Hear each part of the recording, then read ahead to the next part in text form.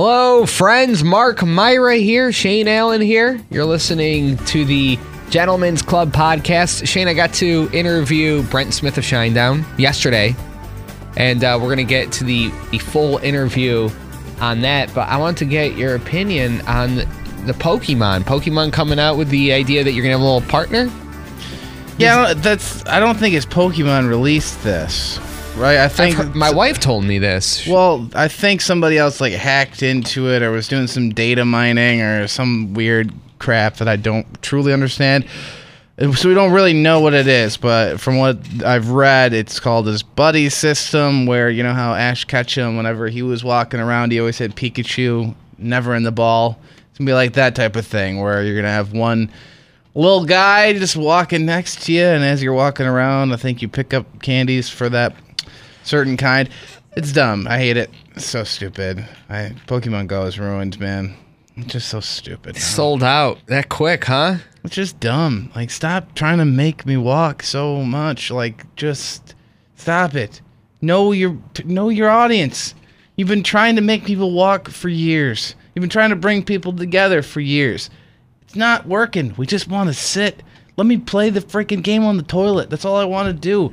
Let there be more toilet monsters. I gotta walk around to find these suckers. I'm out. Nice magic crap in the toilet. Nice. All right, so what's that? Freaking A, what's it called? Is it Jessica Jones? Is that a show? Yes. Marvel show? Yeah. My wife. Really good. My wife watched it months ago, and finally we're watching it together. And she keeps on doing the things. She's like, no, we'll watch it. We'll watch it together. And I'm like, yeah, you already saw it. It's fine. I'm not mad that she already watched it. I didn't have too much of an interest. She's like, no, it's really good. I would love to watch it again. Would love to watch it again. Every time I look over, Shane, she's on her phone. Mm-hmm. She's bored to tears because she's already watched it. Mm-hmm. Which, and I wasn't fighting the fight. I didn't want to watch this Jessica Jones. I really didn't care. But every time we watch it, my wife is talking about how it's the best show ever. It's the best show ever. And then she finally came out and said, she's like, there's just so many female characters. She's going full feminist on me, where now she doesn't even care if shows are good. It's just all about everybody's a lady. Even the guys are played by ladies. That big black guy on it, a guy whose skin doesn't break. She would be super happy if that was just Leslie Jones in a muscle costume. She'd be extremely happy.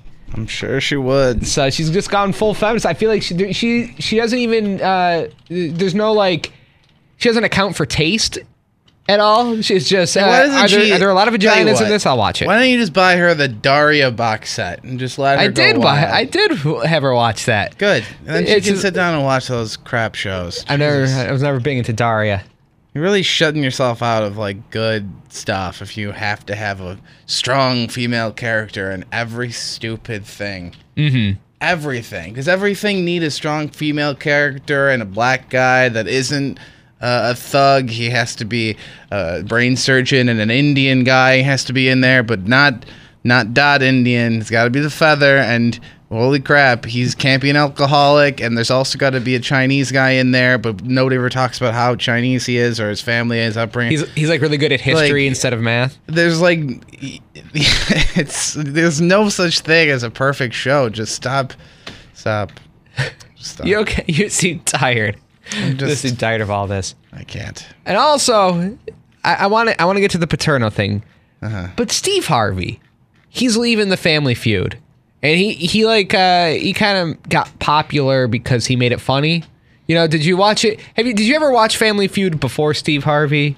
Yeah. When it was Al Borland? I loved Family Feud. I loved the game. I never cared about the freaking host. You loved the strategy of the game.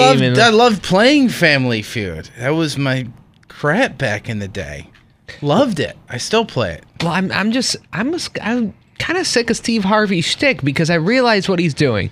So he'll bring up a topic. He'll bring up with a question. He'll be like, we surveyed 100 people at the mall and we asked them, we're if you were going to pleasure your wife and make her happy, what's one item that you would use? And, of course, they're looking for diamond ring, or they're looking for tickets to a show.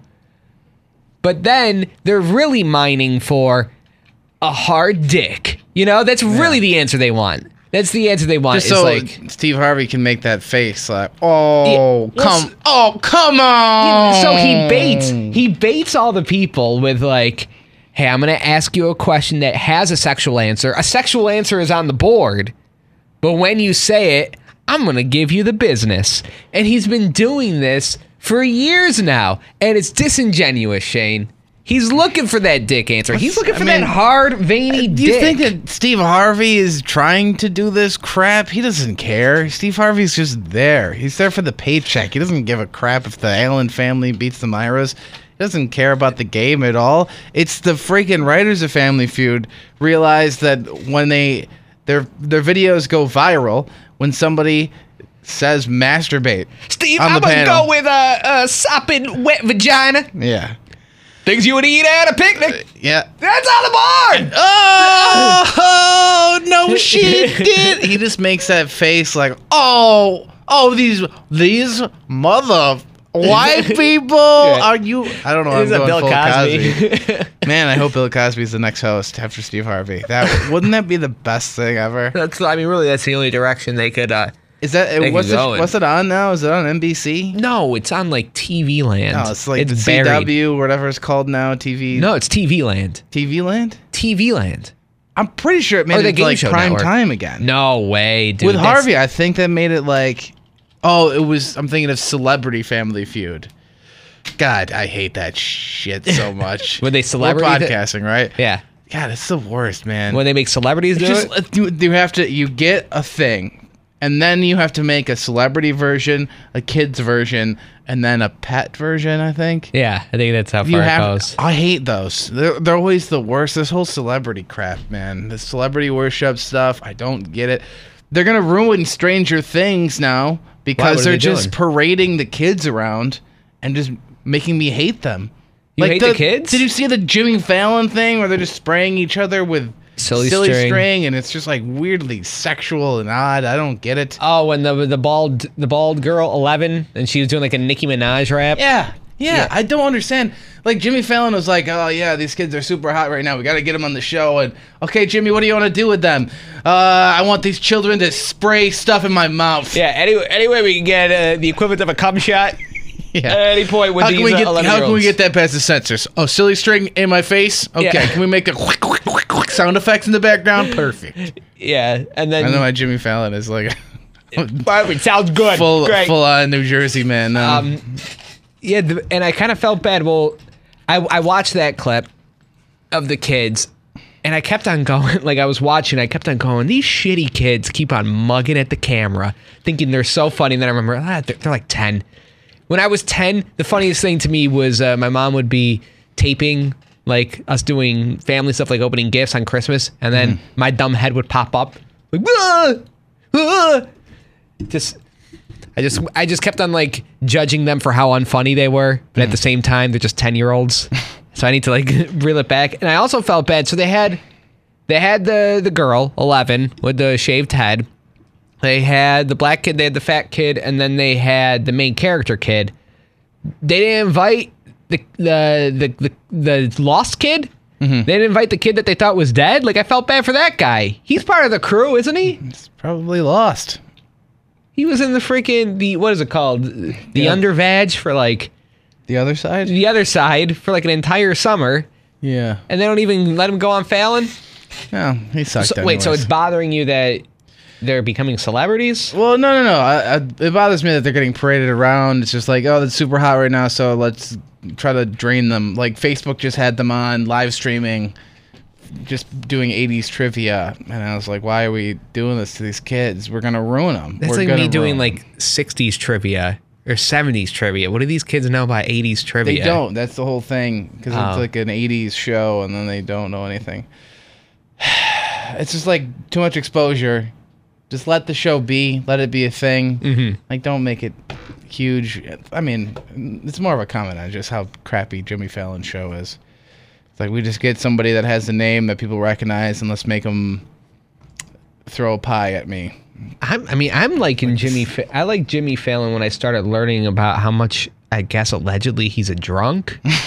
Right? And then he started getting all those weird injuries. Didn't he like almost chop off his finger? Peeled his finger off with like, that ring thing. He's like an abused wife, you know, just like, oh, I just fell into a doorknob, you know, like, but really he's just getting all boozed up and he's, you know, pratfalling. I guess it's not a pratfall if it's on purpose. So I think Jimmy Fallon's more interesting to me now that I've heard he's such like just a wreck, right? I mean, he's got to be a wreck. Yeah, I don't know. And his show's not for me. You know, it's not for people that are looking for comedy. You know, like how it used to be our late night stuff.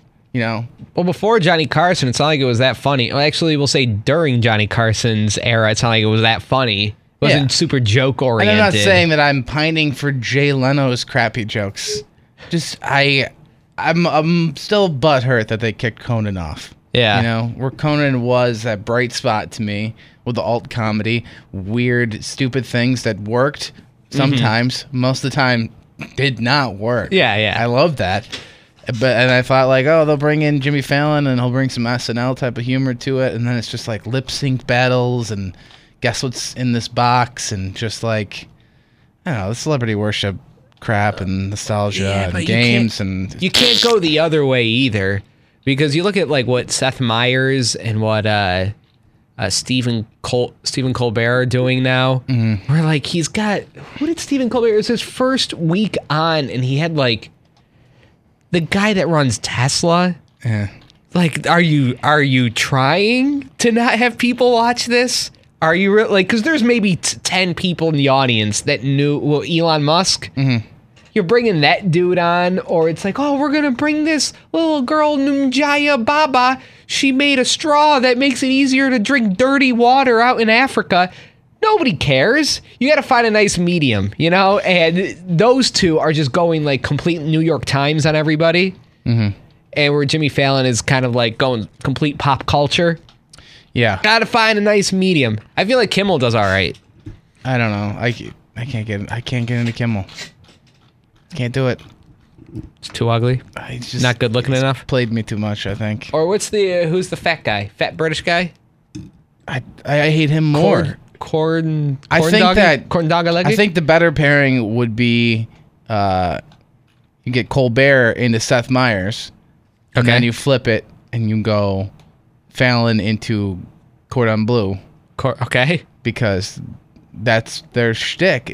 They should be the pop culture bros. Like Cordon Bleu over there. Yeah. He realized that, hey, Fallon's getting good ratings. Why? Oh, because he's just putting celebrities on TV and then making them not talk about anything interesting, just making them flick beans as far as they can across the street.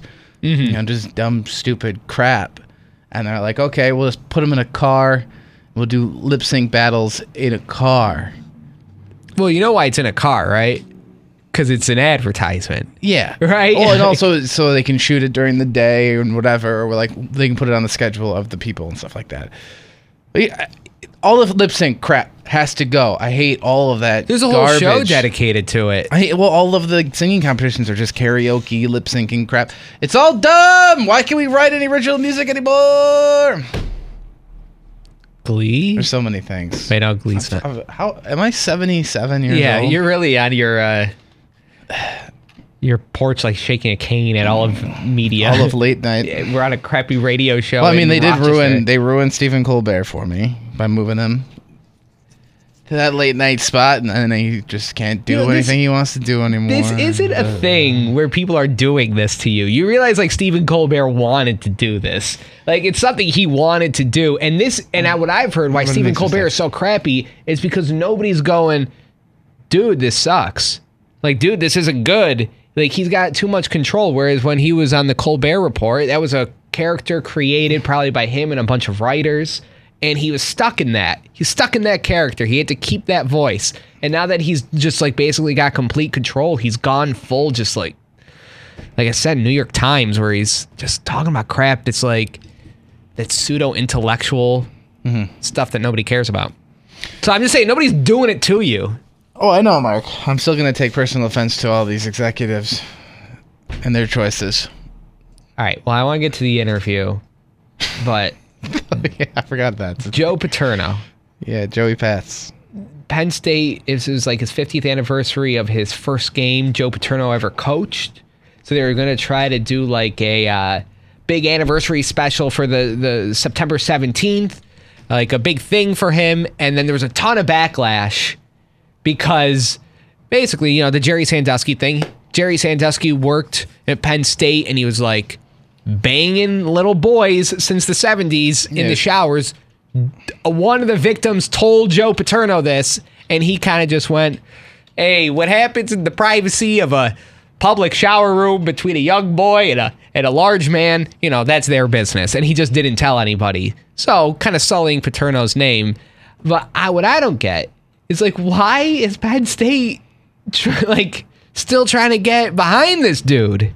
Because why? He's the most winningest coach in college football history, and that town is a big pile of garbage. That's what it is?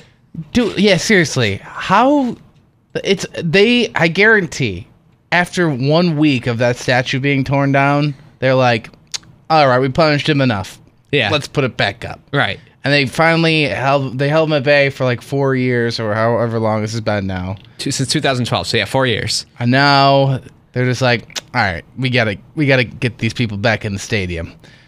It means so much to that crappy town what Joe Paterno did for their stupid sports team. It's a game.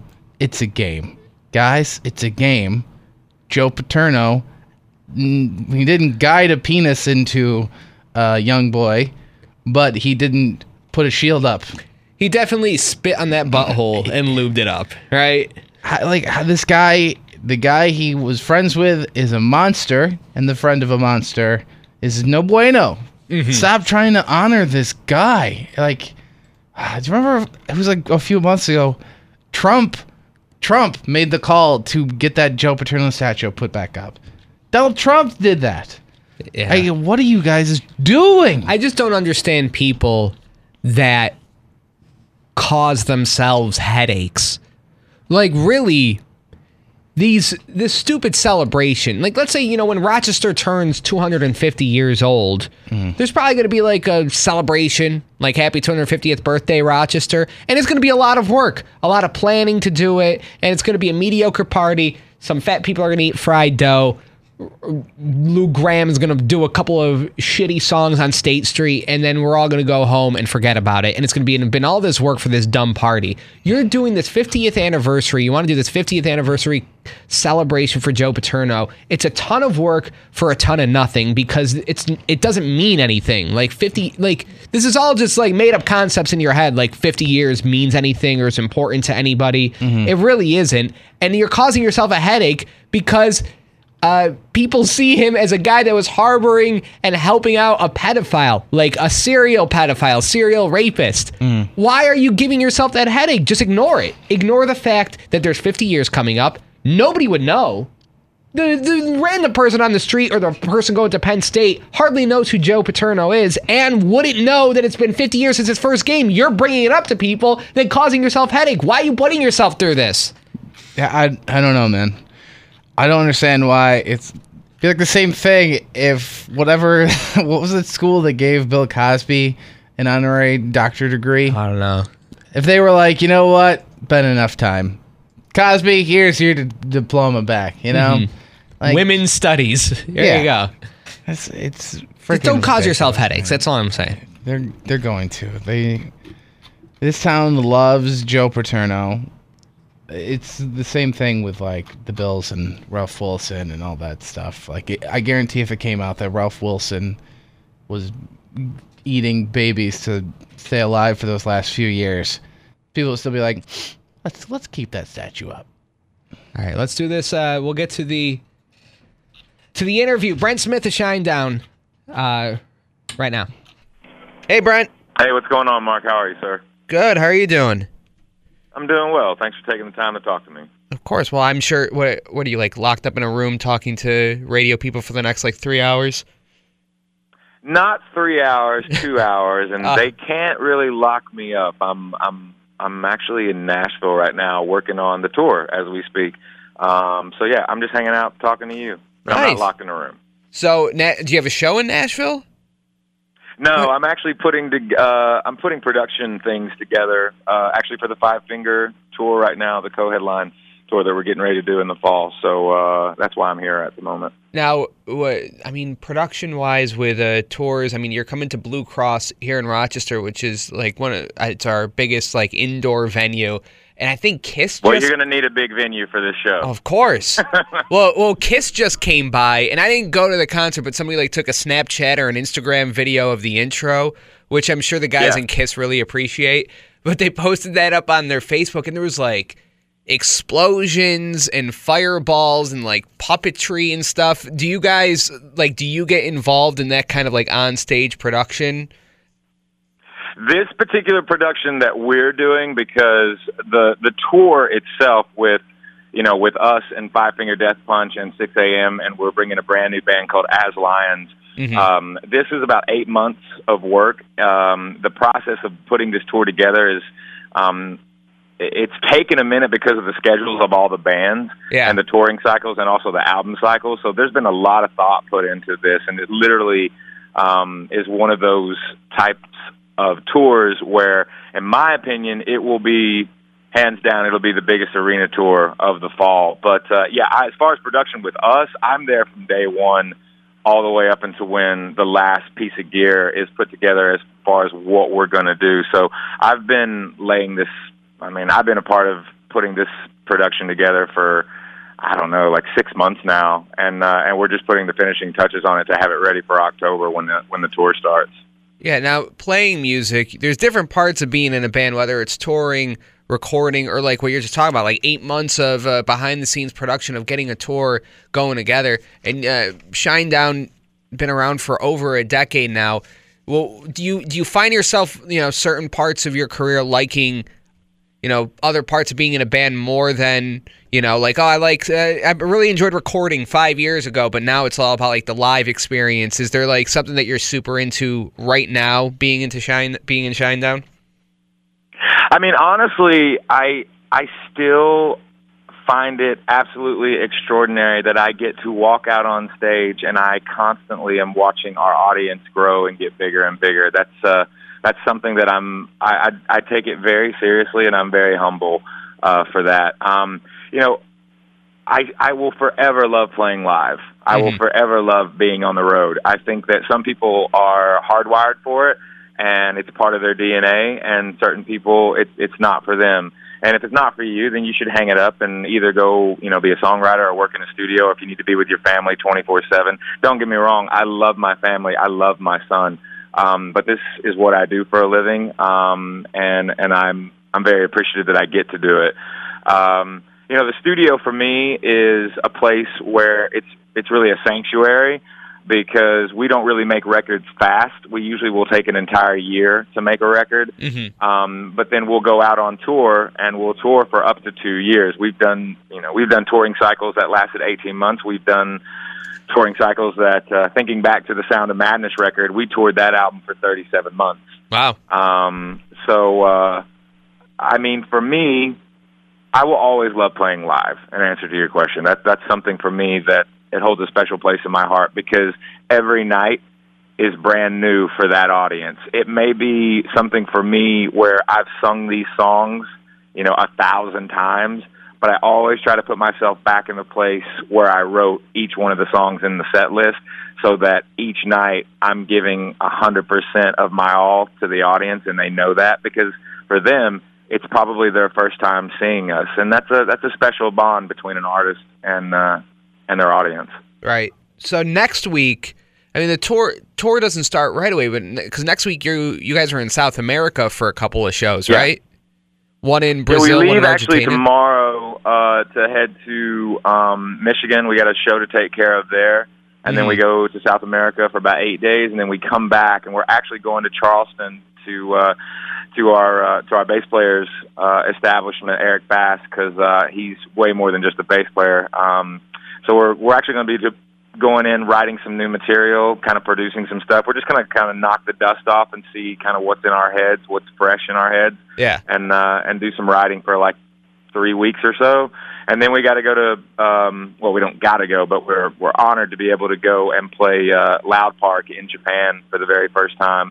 And then it's literally, we fly to Japan, one show, fly right back to the States. We got about 4 days, and then we head to Arkansas for production rehearsals, and then the co-headline with Five Finger and 6 a.m. in As Lines. The tour starts up on October 18th. And you guys come here on November 22nd. You'll be at Blue Cross with the tour. Are there, for real though, are there any concerns of going to South America? You know, especially after the Olympics, like the whole thing everybody was getting fed was like Zika virus. Any concerns like that? And even in Rio, someone just got impeached, either the governor or the mayor ended up getting impeached. Do you ever get nervous going into some countries where, you know, there is like an unstable environment? No, I mean, you have to ask yourself what you want to do with your life, and if you're going to feel as if you're going to be nervous about something, then you probably shouldn't go. Sure. But for us, I mean, I remember back in 2006, I think it was 2005. I mean, we went to Kuwait and to Iraq with the USO and to play for soldiers. And I mean, we were playing in Fallujah on the Marines' 231st birthday. It's one of the most legendary shows as far as where I'm concerned. Mm-hmm. Of all the shows that we play, I remember that show ranked up like in the top 3. I mean, it was incredible.